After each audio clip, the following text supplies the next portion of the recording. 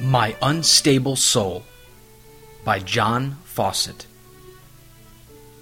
O Lord, pardon my iniquity, for it is great. Psalm 25, verse 11. If men have no inward grief on account of their ingratitude to a dying Savior, it indicates a lack of love to Him, and that they have not a just sense of the evil and malignity of their sin.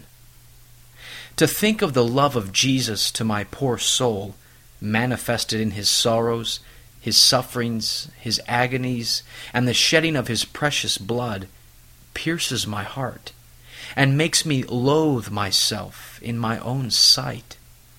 While I look to Him upon the cross, whom I have pierced by my sins, surely I ought to mourn, and be in bitterness, as one who mourns for the death of his firstborn. Shall not I shed tears of grief for those sins, for which my Redeemer shed His precious blood?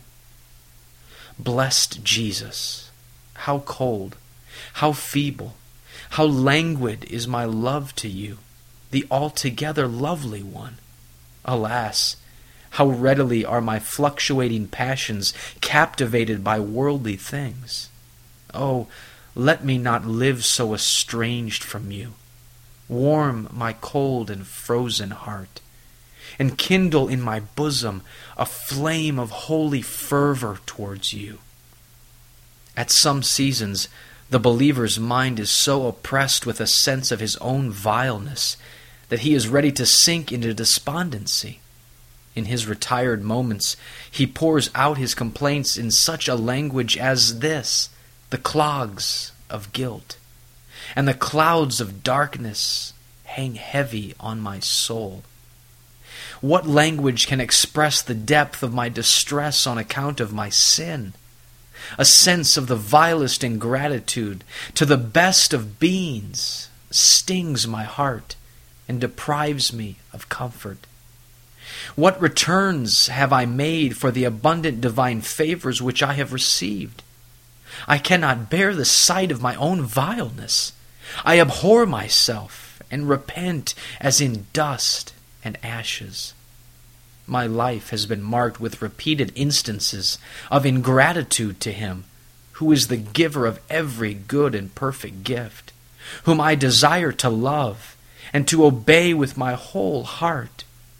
My unstable soul has been perpetually departing from God, inclining to folly, and verging towards that which is evil. This is wretchedness indeed. For this I condemn myself almost without ceasing.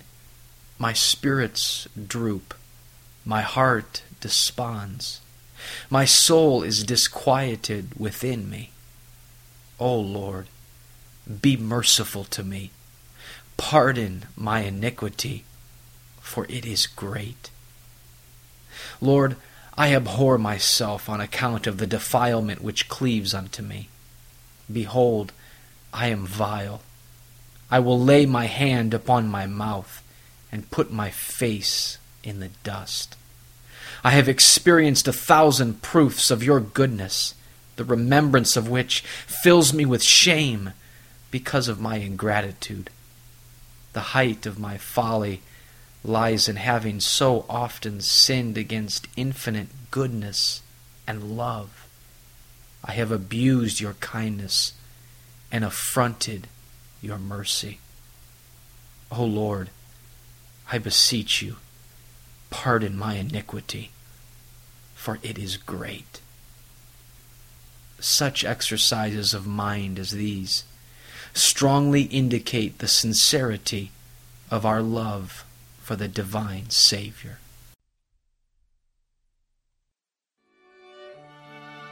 This Puritan devotional has been brought to you by Grace Gems, a treasury of ageless sovereign grace writings.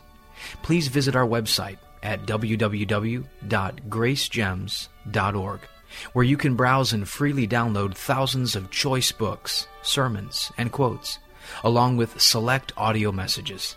No donations accepted. Thank you.